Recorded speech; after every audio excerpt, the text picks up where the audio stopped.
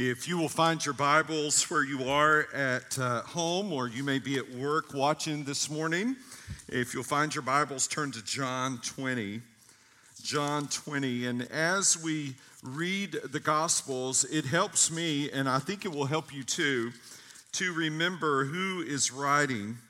John, who writes this, was the only disciple to be at the cross of Jesus. He is the only disciple to witness up close and personal the agony and the pain that Jesus experienced. And so I want to encourage you to think of that as you think of him this morning, as you think of what we are reading. The title of the message is "Whom Are You Seeking?" In 1987, U2 released a song called "I Still Haven't Found What I'm Looking For." Perhaps you've sung this song with them, you've heard this song. It starts, it's such a memorable tune. It says, "I've climbed the highest mountains. I have run through the fields, only to be with you, only to be with you. I have run, I have crawled, I have scaled these city walls, only to be with you. But I still haven't found what I'm looking for." I still, and if you remember the tune, the word "still" is held out. I still haven't found what I'm looking for. He goes on to write, "I've spoke with the tongue of angels. I've held the hand of a devil. It was warm in the night. I was cold as a stone. But I still haven't found what I'm looking for." He goes on to make what appears to be a statement of faith. The kingdom, I believe in the kingdom come. Then all the colors will bleed into one. But yes, I'm still running. You broke the bonds and you loosened chains, carried the cross of my shame. You know I believe it, but I still haven't found what I'm looking for. I think it is possible that you are worshiping with us this morning and you can identify with this U2 song. You still haven't found what you're looking for. And so I would ask you, whom are you seeking? It isn't my question. It is the question of Jesus to Mary Magdalene in the garden here. Whom are you seeking? Three questions related to that. You might consider them to be sub-questions. Are you seeking a dead body? In other words, are you skeptical? Are you skeptical that Jesus really did die and really did rise from the dead? Mary Magdalene was. Verse 11 says, "Mary stood weeping outside the tomb, and as she wept, she stopped to look into the tomb. And when she did not see the body of Jesus." She would not have visited a tomb if she had not been looking for a dead body. She was searching for the body of Jesus. Who was Mary Magdalene? She was from Magdala, which is a town on the southwest shore of the Sea of Galilee. When Jesus found her, her life was a wreck. She is the one from whom Jesus had cast 7 demons. That number 7 is most likely figurative. It's the number of completion in Scripture, meaning that Mary Magdalene was completely controlled by Satan. When Jesus found her, he cast those demons out of her. He rescued her. And she was forever changed by Jesus. And then that Jesus whom she followed, that Jesus whom she admired, that Jesus whom she adored, died. He died the most awful death. He died the death of a common Roman criminal on the cross.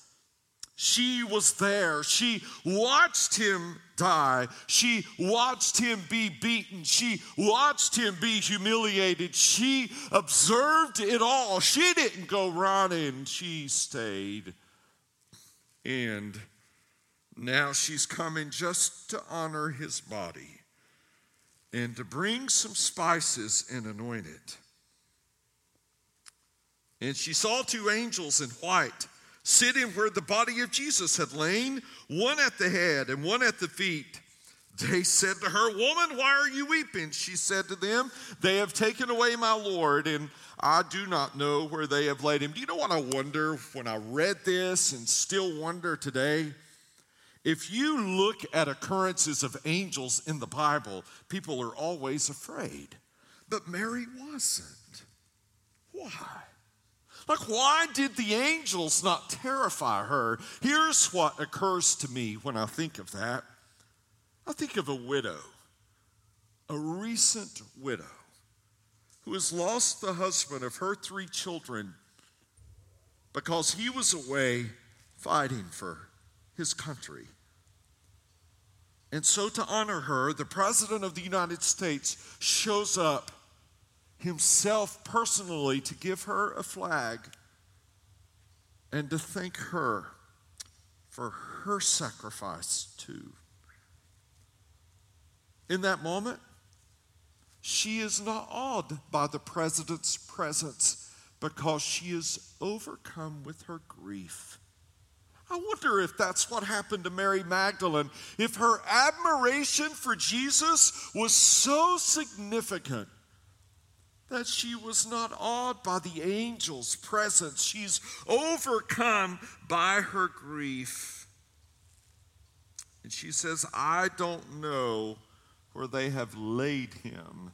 In other words, in her mind, he's still dead.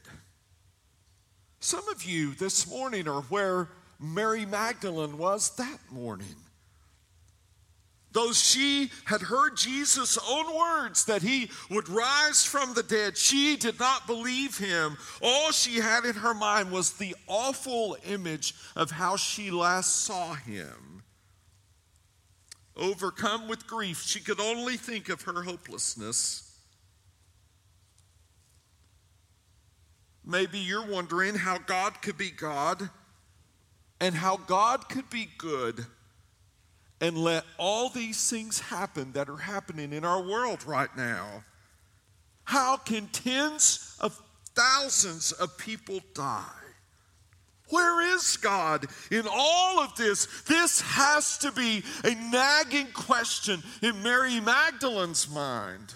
If he could cast 7 demons out of her, can he not handle the Roman soldiers?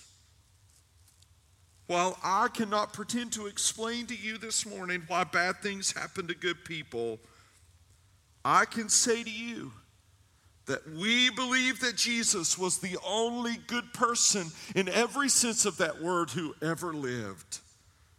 And on the cross, the only good, righteous person who ever lived died for you. I cannot explain the evil in the world, but neither can I explain the love of Christ on the cross. I cannot fathom why the God of all creation would give up his one and only Son so that I, a sinner, could have salvation and eternal life with him in heaven. I can't fathom that. If I cannot explain the good love of God, I will live in comfort that I too cannot explain the evil. Why bad things happen to good people. If you're watching and you're a skeptic, I'm so honored you've tuned in. I really am. I hope you'll reach out to us. Are you seeking a dead body? The second question is, are you seeking a personal dream? I call this person a fan of Jesus.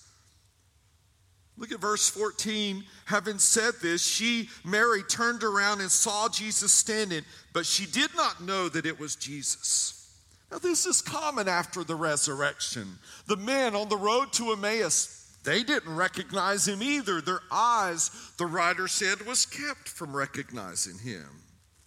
The disciples in the boat on the lake of Tiberias, they didn't recognize him either. This was a common thing. On the one hand, Jesus' resurrection body can be touched, it can be handled. Remember the Thomas story? It bears the marks of the wounds inflicted on him. He cooks fish, he eats the fish. On the other hand, Jesus' resurrection body can go through a wall and not have to use the door.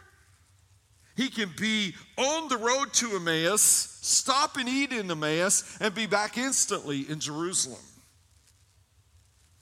I will say here that if you wonder what kind of body we're going to have when we die, if you wonder what kind of body we're going to have when we are resurrected, I think this is it. I think we will resemble ourselves now, only perfectly then, and I think we'll have some pretty remarkable capacities.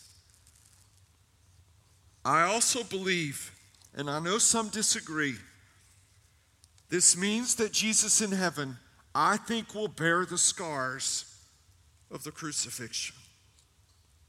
I think heaven will be a constant reminder of the most remarkable love of a gracious God.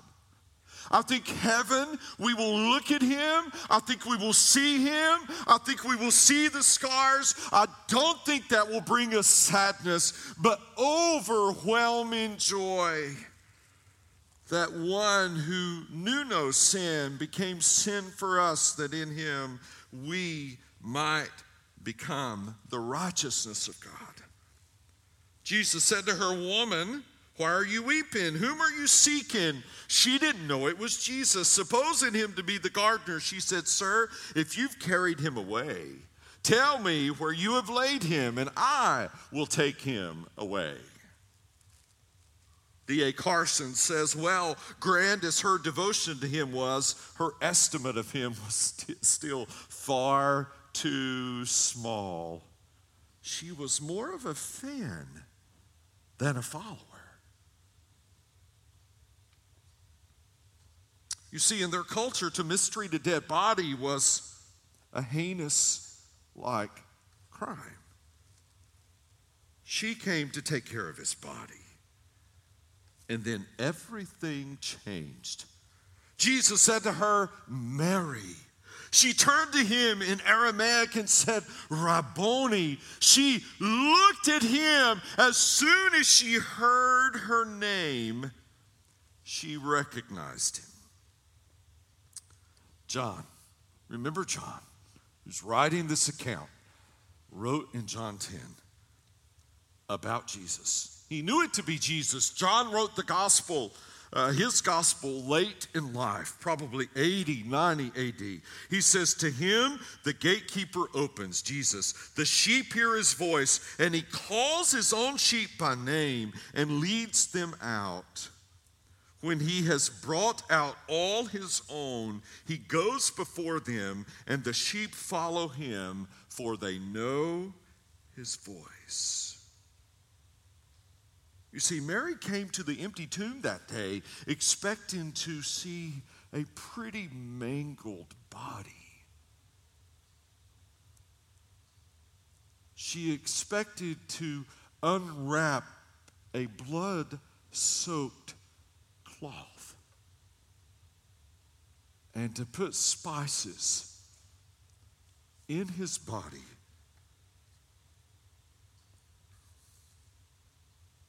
She expected to see a swollen face from a crown of thorns, from hair plucked out of his beard.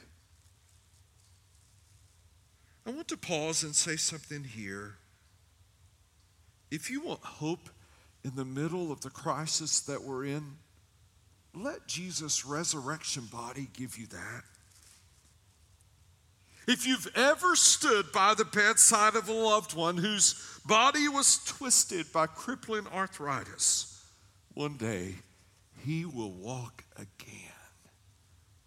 If you've ever seen your wife lose her hair, her muscles, and the strength in her body from cancer, one day she will walk again.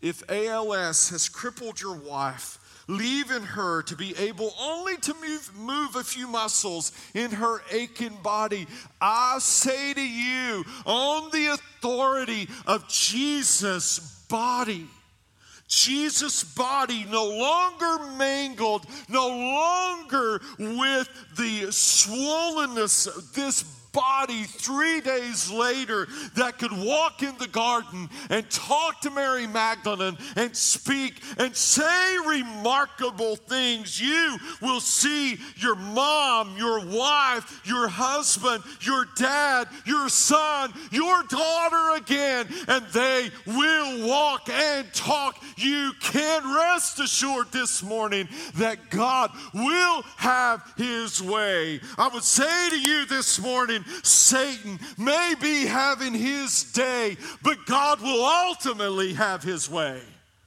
He ultimately wins. And Jesus' resurrection body is proof of that. If you've ever arrived at the scene of an accident only to discover that it's your son or your daughter, I promise you, they are not now as they were then.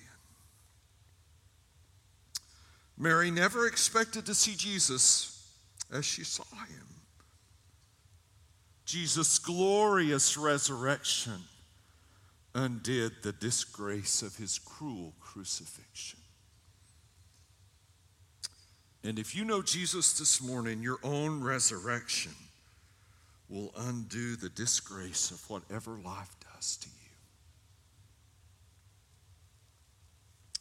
So Mary Magdalene did what any of us would do if somebody we love dearly, we think is dead, is indeed alive. She most likely fell to her knees and grabbed him. She fell to her knees and grabbed him. His response is so surprising. He says, "Do not cling to me, for I have not yet ascended to the Father, but go to my brothers and say to them, I am ascending to my Father and your Father, to my God and your God." I've wondered, Jesus, why did you say this? It seems a tad rude. I'm not saying Jesus was rude, it just seems like that. I like D.A. Carson's paraphrase of Jesus' words. I think he's on point here. He says, "This is a time for joy and sharing the good news, not for clutching me as if I were some jealously guarded private dream come true." In other words, Mary Magdalene, you must be more than a fan. You must be a follower. 2 questions and 1 assertion this morning. You can have a faithful brother. That's what it means to be a follower of Jesus. Look at verse 17. "Do not cling to me, for I have not yet ascended to the Father, but go to my brothers and say to them, I am ascended to my Father and your Father, to my God and your God." Jesus is saying between now and the ascension, which is going to happen in about 40, 50 days, is not the time for clinging, but the time for going. Jesus must ascend. Why? So that he can prepare a place for Mary. John wrote about that in 14:2. Send the promised Holy Spirit. John wrote about that in John 16. And ultimately return to take her with him. John wrote about that in 14:3. Do not cling, but go. You cannot miss in this passage what Jesus calls the other disciples brothers. Why are they now his brothers? Something happened on the cross. You can't miss this. When Jesus died for them, he became their substitute, stood in their place before the Father. He died for their sins. They believed in him, but didn't fully know who they were believing in. This is grace. These are the brothers who are described in verse 9 of 20 as, yet they did not understand the scripture that he must rise from the dead. He calls denying Peter his brother. He calls doubting Thomas his brother. He calls all the other absentee disciples who were too scared to come to the cross, to be there for him in his worst moment, his brothers. He calls God their God. He calls his Father their Father. I don't want to go too deep here, but just to give you just a little tidbit, lest you think this brings Jesus down too low, he didn't say our Father here. He said yours and mine. Yes, he has a distinct relationship to the Father, but he also offers us a relationship to the Father. This is also grace because of whom he's telling to go. Her name is Mary Magdalene. She was a woman of ill repute. She was a woman from whom 7 demons had been cast. And in Jesus' day, women were not permitted to be witnesses in a trial. Yet the first witness of his resurrection is a woman who was completely demon-possessed. This is grace. So she went, the first evangelist, Mary Magdalene, and she said, I have seen the Lord. D.A. Carson again says, Mary spoke better than she knew. I've done the same, and you have too. In the early 1900s, there was a pastor, an accomplished pastor. His name was Cleland McAfee. He's a Presbyterian pastor who served Park College Church and a church nearby. He pastored several churches in his tenure, but something would happen in the early 1900s as diphtheria would make its way in and out of homes. Dr. McAfee did his fair share of funerals for that, and then it hit close to home for him as 2 of his brother's young daughters died to diphtheria. As soon as diphtheria would come and make its awful visit, that family would be quarantined. That home would be shut down. No one allowed in or out until it was mitigated. The bodies removed, no funeral. The church could do nothing. And Dr. McAfee thought to himself, what can I do? How can I pastor? What can I say?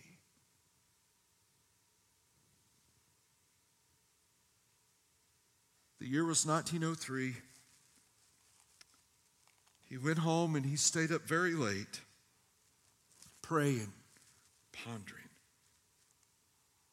what he could say in a sermon the following Sunday for those who did come and who knew these young girls. And that night, he took up a pen and he began to write. And on Saturday night, The choir assembled, and he took in his song. They learned it, and that Sunday morning they sang it. As soon as the service was over, they traveled to the quarantine home, and they stood outside, that choir did, and sang the hymn. Much as we've tried to come into your home today, the windows darkened. What was that hymn? There is a place of quiet rest near to the heart of God. Maybe you've heard it. A place where sin cannot molest, near to the heart of God. Oh, Jesus, blessed Redeemer, sent from the heart of God, hold us who wait before thee near to the heart of God. There is a place of comfort, sweet, near to the heart of God, a place where we, our Savior, meet near to the heart of God. I would say to you this morning that if you have never received Christ as your Savior, if you're living in our world of unrest without the hope of the resurrected Jesus, if you're thinking of your own frail body or the body of another, if you're thinking of eternal things in light of this temporal crisis, if that's where you are, there is a place of quiet rest for you near to the heart of God. Come to him. As I said earlier, just simply type the word Jesus in the comments. Folks are waiting at different locations right now to respond to you, to pray for you and with you, or send us a private message. I know that many people watch this later. And so if you watch this later, we'll miss your comments perhaps. And so if you do that, private message us, let us know. We want to celebrate the greatest Easter in your life.